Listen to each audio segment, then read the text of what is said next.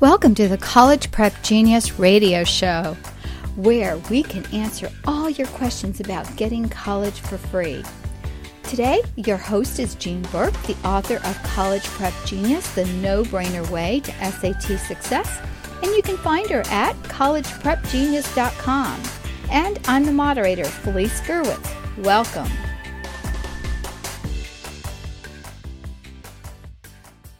Hi, everyone, and welcome. This is Felice Gerwitz in another episode of College Prep Genius. You can find the show notes at collegeprepgenius.com/podcast, and this is episode number 40. And today, I've got Jean Burke on the line, and Jean is going to be giving us an overview of the reading section of the SAT. Welcome, Jean. Thanks, Felice, for having me. Well, Jean, I got to see you a couple of times this past summer, and it's been really fun.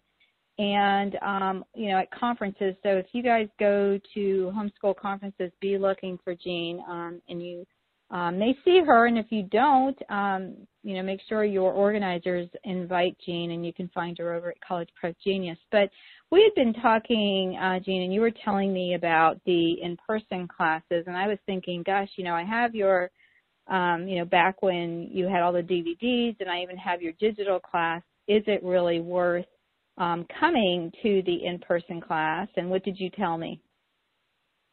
Well, I said that, some kids learn, online. Some kids do better in a classroom setting. But, no matter how you do the program, you've got to hear it more than one time because, right. Kids are only going to, retain a small percentage the first time. So to really solidify the information so that you can apply it appropriately and learn to internalize the strategies, you have to hear it more than once.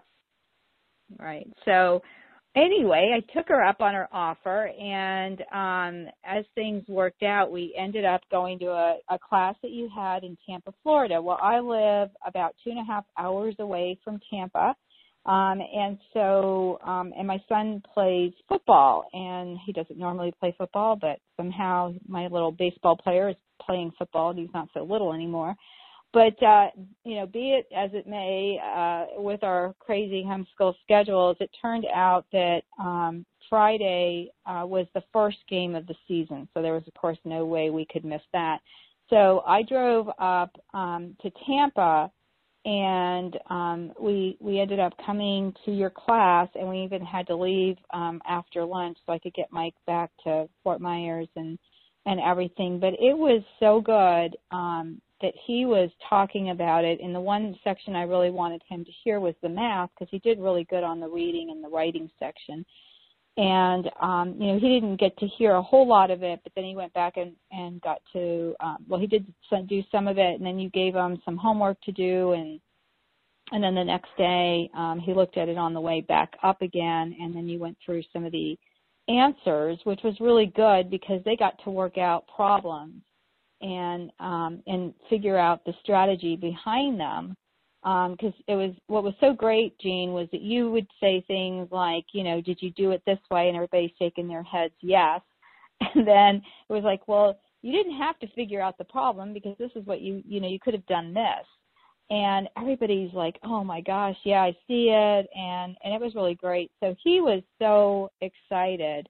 And this is a child who's pretty sharp, and he's 16. He's taking it's his second year of taking a few classes at the college. So it was difficult to get him excited about taking the SAT. And not only did he get a whole lot from it, Jean, but it was worth the 10 hours Mom spent in the car back and forth, to bring him and take him home, because we were actually going to just spend the night in Tampa, so it was less wear and tear on this. In fact, I think I invited you out to dinner, and then I had to uninvite you because we weren't going to. You can only do that to good friends, guys, right?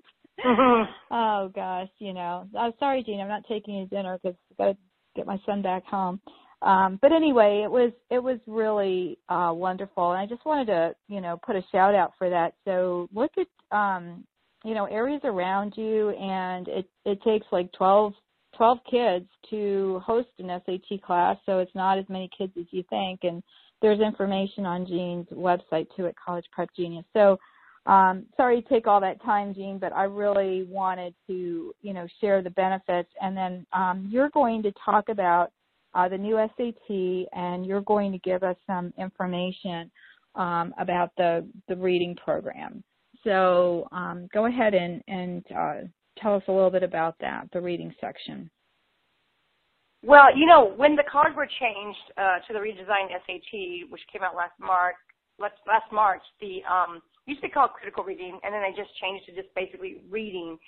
And even before it changed, and even so now, it is the number one hated section of the test.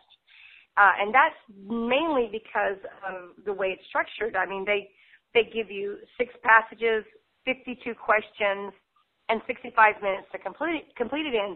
And so if you did the math, that comes out to about 1.2 minutes per question and 6 passages. So you can see why most students are just overwhelmed. They hate it. They tend to treat the reading just like an English class where they're going to go through and they're going to read, they're going to analyze it, they're going to try to interpret the passage, which not only is the wrong way to do it, but you don't even have that kind of time. So it's really exciting, to find out really how to attack this part and not like you would normally. The reading is, well, as you were in the classroom, I went over the fact that there are 3 types of passages. You've got your long passage, which is several paragraphs long. You've got your long passage with a chart or graph, and then you've got the dual passage section. And what I do in the classroom, as well as the e-course, is I teach the kids not only how to cut the time in half, but also why the right answers are right and why the wrong ones are wrong so that you can correct your mistakes.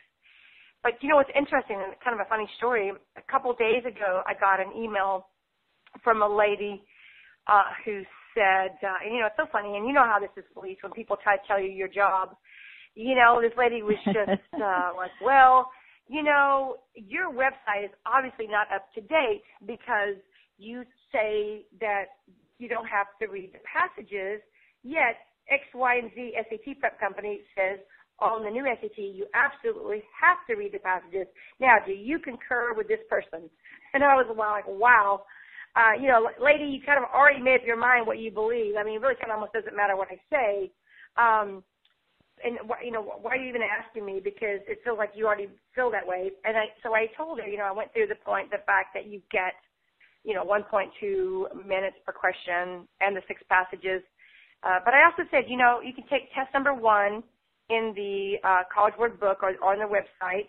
The first passage has 94 lines, and the most you ever have to read are 23 of them and still get every answer right. And that means you basically have skipped 75% of the passages.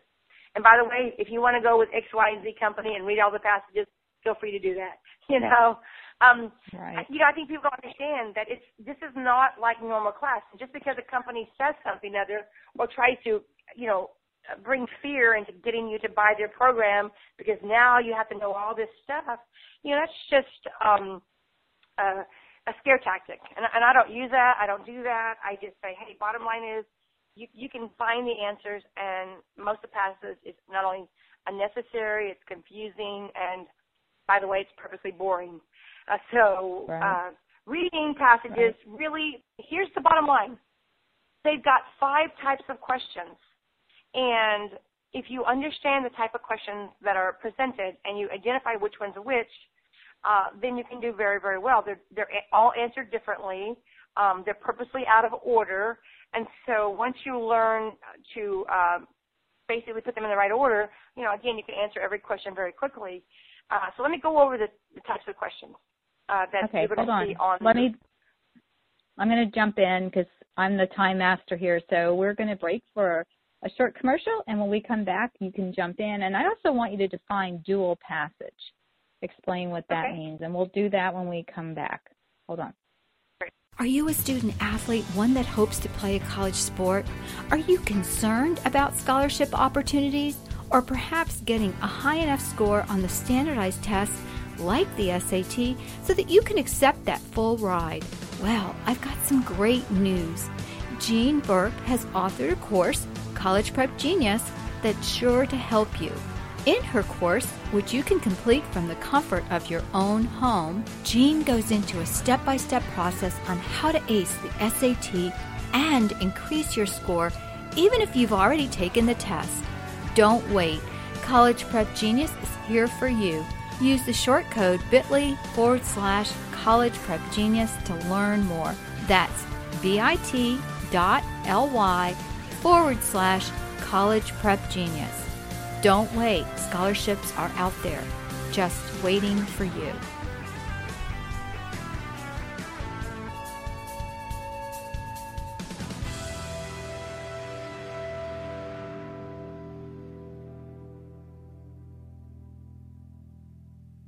Hi, everybody, and welcome back. This is Felice Gerwitz with another episode of College Prep Genius. You can find the show notes at collegeprepgenius.com/podcast. And this is episode number 40, so look for that episode, and better yet, follow on iTunes. You can find College Prep Genius on iTunes or Google Play or your podcast app on your phone. And before we went to break, Jean, I interrupted you as you were going strong on the different types of passages and questions. And tell people what is a dual passage? Well, the dual passage is where the College Board is going to give your students two completely different passages. There'll be passage 1 and there'll be passage 2. And these two passages are connected by a common topic. In other words, they might agree with each other, or they might disagree with each other, or they might even complement one another. And so you're given a bunch of questions, and what's interesting is the questions are going to relate to either one or the other or both passages.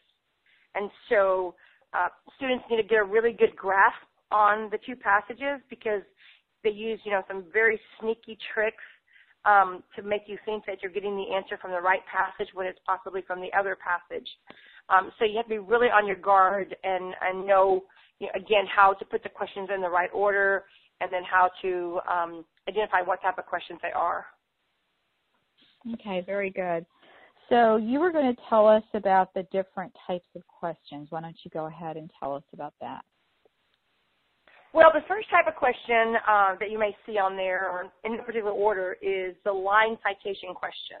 Now, this is a question that's basically going to cite a line. So it might say something like, in line 12, what was the author thinking? The second type of question that you're going to see is what's called the vocabulary use question. And this is where it's going to ask you about the particular use of a word.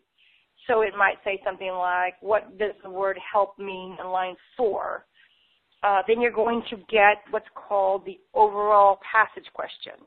And this type of question is going to pretty much cover some main topic like what's the main idea, main facts of the passage, what does this passage serve to do.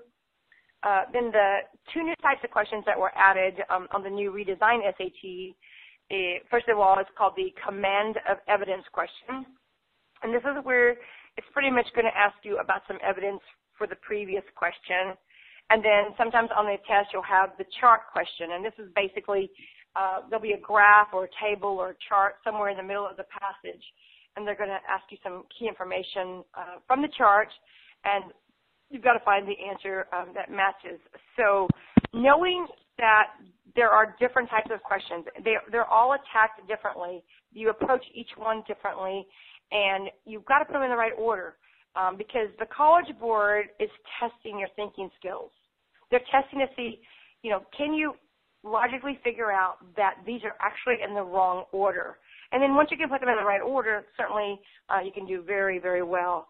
So again, even though it's the number one hated section of the test, about 95% of students hate the reading section. But it can be a section that you can really like because, the answers can just kind of start jumping out at you, once you understand how to, approach the test. Now, one of the things a mistake that a lot of people make on this section is they tend to do what they've done in school. And that is they will read the passage and start analyzing, trying to interpret it. Don't do that. That's not your job, okay? Your job is only to answer the questions. You've got to take every word literally on this test. A big mistake that students make is to not do that. Like if I said, Felice rides her bike every day, I don't mean that you ride your bike 365 days a year. What I mean is you ride your bike a lot. But if the College Board in the passage says that Felice rides her bike every day, they absolutely mean 365 days a year. So you do have to keep that in mind. And one of the things that I love about knowing that the SAT and PSAT are not content-based tests is the fact that you don't have to know anything about the subject matter. It could be something that you have never studied before. It could be something that you've never seen before, social sciences, humanities, gardening, take your pick. A lot of students get freaked out by that because they'll go, gosh, I've never studied gardening. I've never gardened in my life. There's no way I can answer these questions. But remember, you cannot study for the SAT because it's not a content-based test. It is a logic test. And you study the way the questions are written and the way that the answers are written. So that's actually not a problem, no matter what the topic is about. And interesting enough about the SAT. I'm sorry? Yeah, I wanted to jump in. One of the things Jean did in the real class, and I'm going to be doing this throughout the next few podcasts that we do, because I'm so excited, Jean, but she put up an LSAT test question. And, the kids' little eyes bugged out like, okay, Jean says, this is a sample question that's on the test, whether or not you're going to even get into law school. And she goes, nobody at this point knows anything about law. You just graduated from college and you're going into, or you're in college taking the LSAT. And she goes, you don't know law. So what are they testing? And you gave some very good key points, similar to what you did on the reading section. And the kids were able, you had them guess their answer, and hypothesize, or however you want to say it. And, like my son got it right. And he was like super thrilled. And he did really well on the reading. But after you went through the key points, and we don't have time to go through all of them in one podcast and on reading. But he got all but I think 2 wrong, and everything else was right. And he was so thrilled, and he was done early, and so he said last time he didn't even get through it all, and at the end, when he saw the time, they just start, bubbling in answers, which you also talked to them about that, and gave him some really good points about that. But I just wanted to jump in there and share that because, that was amazing to me that, a 16-year-old could actually answer an LSAT question without any previous knowledge, because it's not testing law, it's testing logic. Oh, absolutely. No, you're right. And good for him. Congratulations to him. All these tests, med school, you're going to go to med school, you don't know anything about medicine, so they're not testing you on that. They're testing your thinking skills. How well can you answer questions under pressure? That's really the bottom line. Because they have to level the playing field for everybody, because no matter where you go to school or where you were born, what state you live in, they need some great equalizers. So it's going to be a standardized logic test. So you're right. You knew about my son. Received a lot of free offers to law school. My daughter, grad school. Again, coming down to the test score, and that's what I tell everybody. And I'm just so excited about telling people that nobody should ever have to pay for college. There's so many ways to go for free, and the number one way, of course, is your test score. So, and you're right. Whether you like the reading section or whether you hate the reading section, there is a way to answer the questions correctly and do very well. One of the things, too, I wanted to tell you is that most students, when they approach the reading section, what they'll do is they'll read the question and then they start looking for the right answer, going through the answer choices. That is absolutely the wrong way to approach the types of questions. What you want to do is you want to read the question and eliminate the trick answers first. And, there's a lot of trick answers that they use, and once you can eliminate the trick answers, then it's going to leave you with the one right answer. And so I'll give you my the 4 hidden patterns that the College Board uses to make your child second-guess themselves or overthink the question. And it falls under the category that I call COAT, C-O-A-T. So they might give you an answer that see completely irrelevant to the question. Has nothing to do with it. Has something to do with another part of the passage. They might give you, an obscure answer, confusing. They'll give you an answer that adds additional, extra stuff. Or T, totally contradictory, some answer that says the opposite. Now, once students learn those 4 hidden patterns on the line citation question, instead of looking for the right answer, you're going to eliminate any answer choice that falls into one of those categories. And that's going to leave you the one right answer that doesn't break any of those rules. The key is to challenge every answer choice. Challenge everyone. Look at it and say, what do I not like about this answer? And if you can look at it that way, it'll start jumping out at you the answers that are absolutely wrong, the ones that fall into one of those patterns. So it can make a huge difference, because I think what I hear a lot, especially smart kids, will overthink or overanalyze every single thing, and they'll be like, well, I could make A work, or B could work, or C could work, and probably they could if you did that, but the test is objective, and there's only one right answer. So the key, of course, is to get rid of the wrong answers first. Very good. Well, any last thoughts on reading before we wrap up? Yes. Keep in mind that this reading section can be figured out. It's not something that you need to study tons and tons and tons of material for, because you're not going to know what's going to be on the test. But these questions and these answers point you straight to the right answer. And by just knowing that there are different types of questions, that they're out of order, and that you can learn to put them in the right order, and you can get rid of the 4 hidden tricks I told you about, that you can do really well. And you won't be scrambling for time. When I was in Florida this last year at the FPEA, a lady came up to me, said her son, who took my class, or maybe about the e-course, when we got to the reading section, he got through it, had time left over, went back to it again, double-checked his work, still had time left over, and then he decided to take a nap. And she said he got every answer right.